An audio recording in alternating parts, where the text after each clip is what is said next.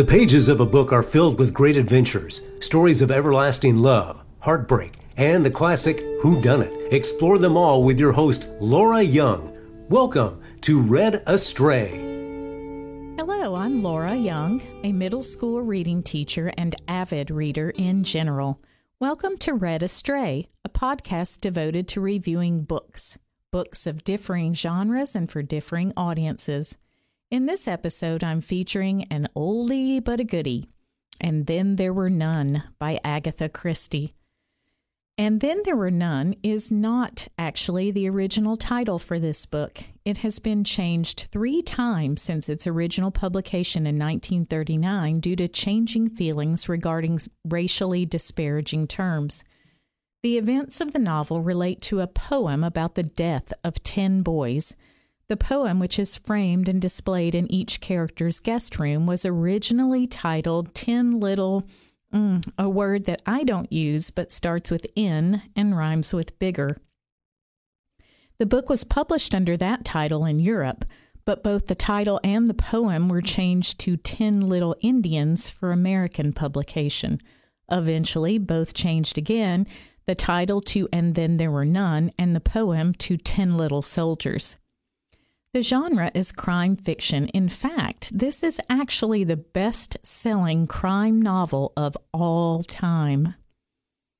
The author, Agatha Christie, was born in England. Her mother did not want her to learn to read at an early age and did not even send her to school until she was in her late teens. Christie utilized her imagination a great deal because she spent so much time at home alone as an only child.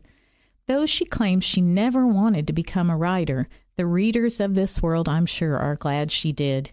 She is best known for her 66 detective novels and 14 short story collections, as well as the world's longest-running play, The Mousetrap. Her books have sold over 1 billion copies in English and 1 billion in translation. I'm a big lover of Agatha Christie. She's written some fantastic murder mysteries, and her stories never get tiring, but this is one that just comes to the top every time. I reread it recently because our school system adopted a new reading curriculum which begins this fall, and this book is part of the novel reading options for my students.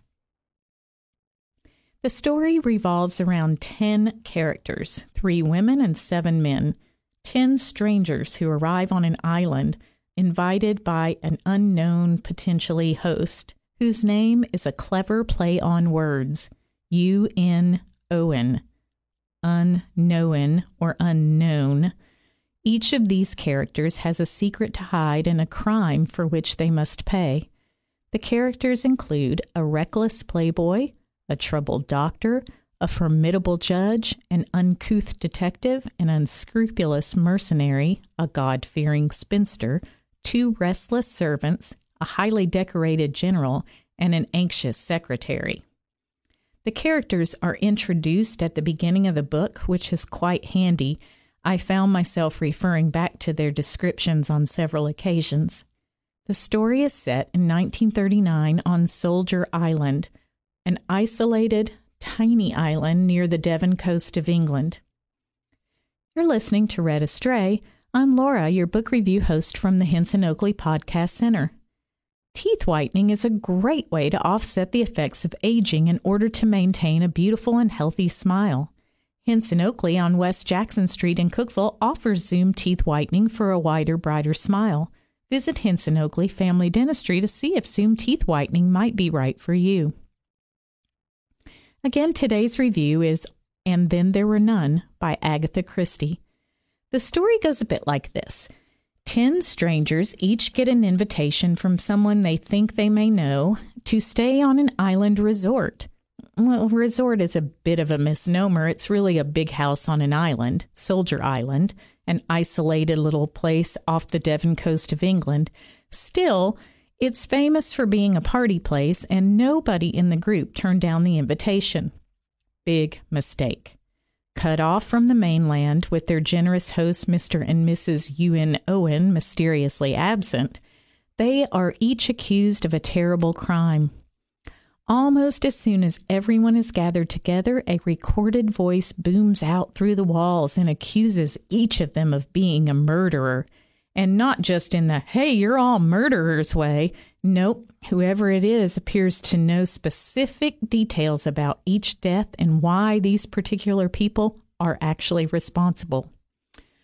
Of course, everyone immediately starts proclaiming his or her innocence. What? No, that person died accidentally. I was never even a suspect. Who would dare to accuse me? Nonsense. However, within minutes, one of them falls over dead. Is it suicide or something much more nefarious? When the first member of the party dies suddenly, the strangers realize that they may be harboring a murderer among their number. Who will survive and who is the killer? Copies of an ominous nursery rhyme hang in each room, each of the murders mimicking the awful fates of its 10 little soldier boys. The first 2 stanzas, for example, are 10 little soldier boys went out to dine. 1 choked his little self, and then there were 9. 9 little soldier boys stayed up very late. 1 overslept himself, and then there were 8. So, in the mimicking fashion, the first victim actually choked to death and died. The second victim doesn't wake up after turning in for the night. As the body counts continue to rise, they have to face the facts that these aren't accidents. And with each new death coinciding with the children's rhyme that's tacked up in each room, all signs point to a self-appointed executioner in their midst. In a masterful conclusion, the reader understands all of the connections, learns why the killer chose them to die, and develops a very distinct opinion on who is right and who is wrong.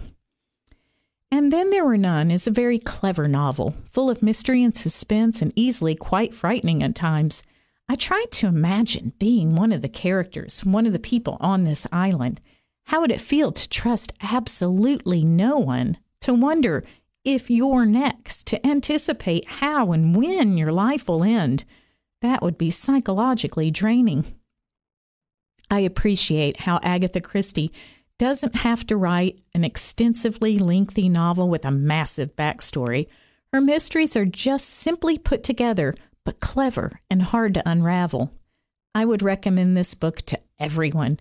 If you're a mystery fan, you must read this. And if you've never read Agatha Christie, this should definitely be your first. Regardless, Christie is a master and should be required reading for all. Thank you so much for tuning in today. I'm always open for book recommendations and ideas and format suggestions. You can access me through social media. Look for Laura Young on Facebook, Instagram, and Twitter. Tune in again next time for another book review. Until then, happy reading. You've been listening to Read Astray. Download your favorites and keep up with new episodes in the Hints and Oakley Podcast Center.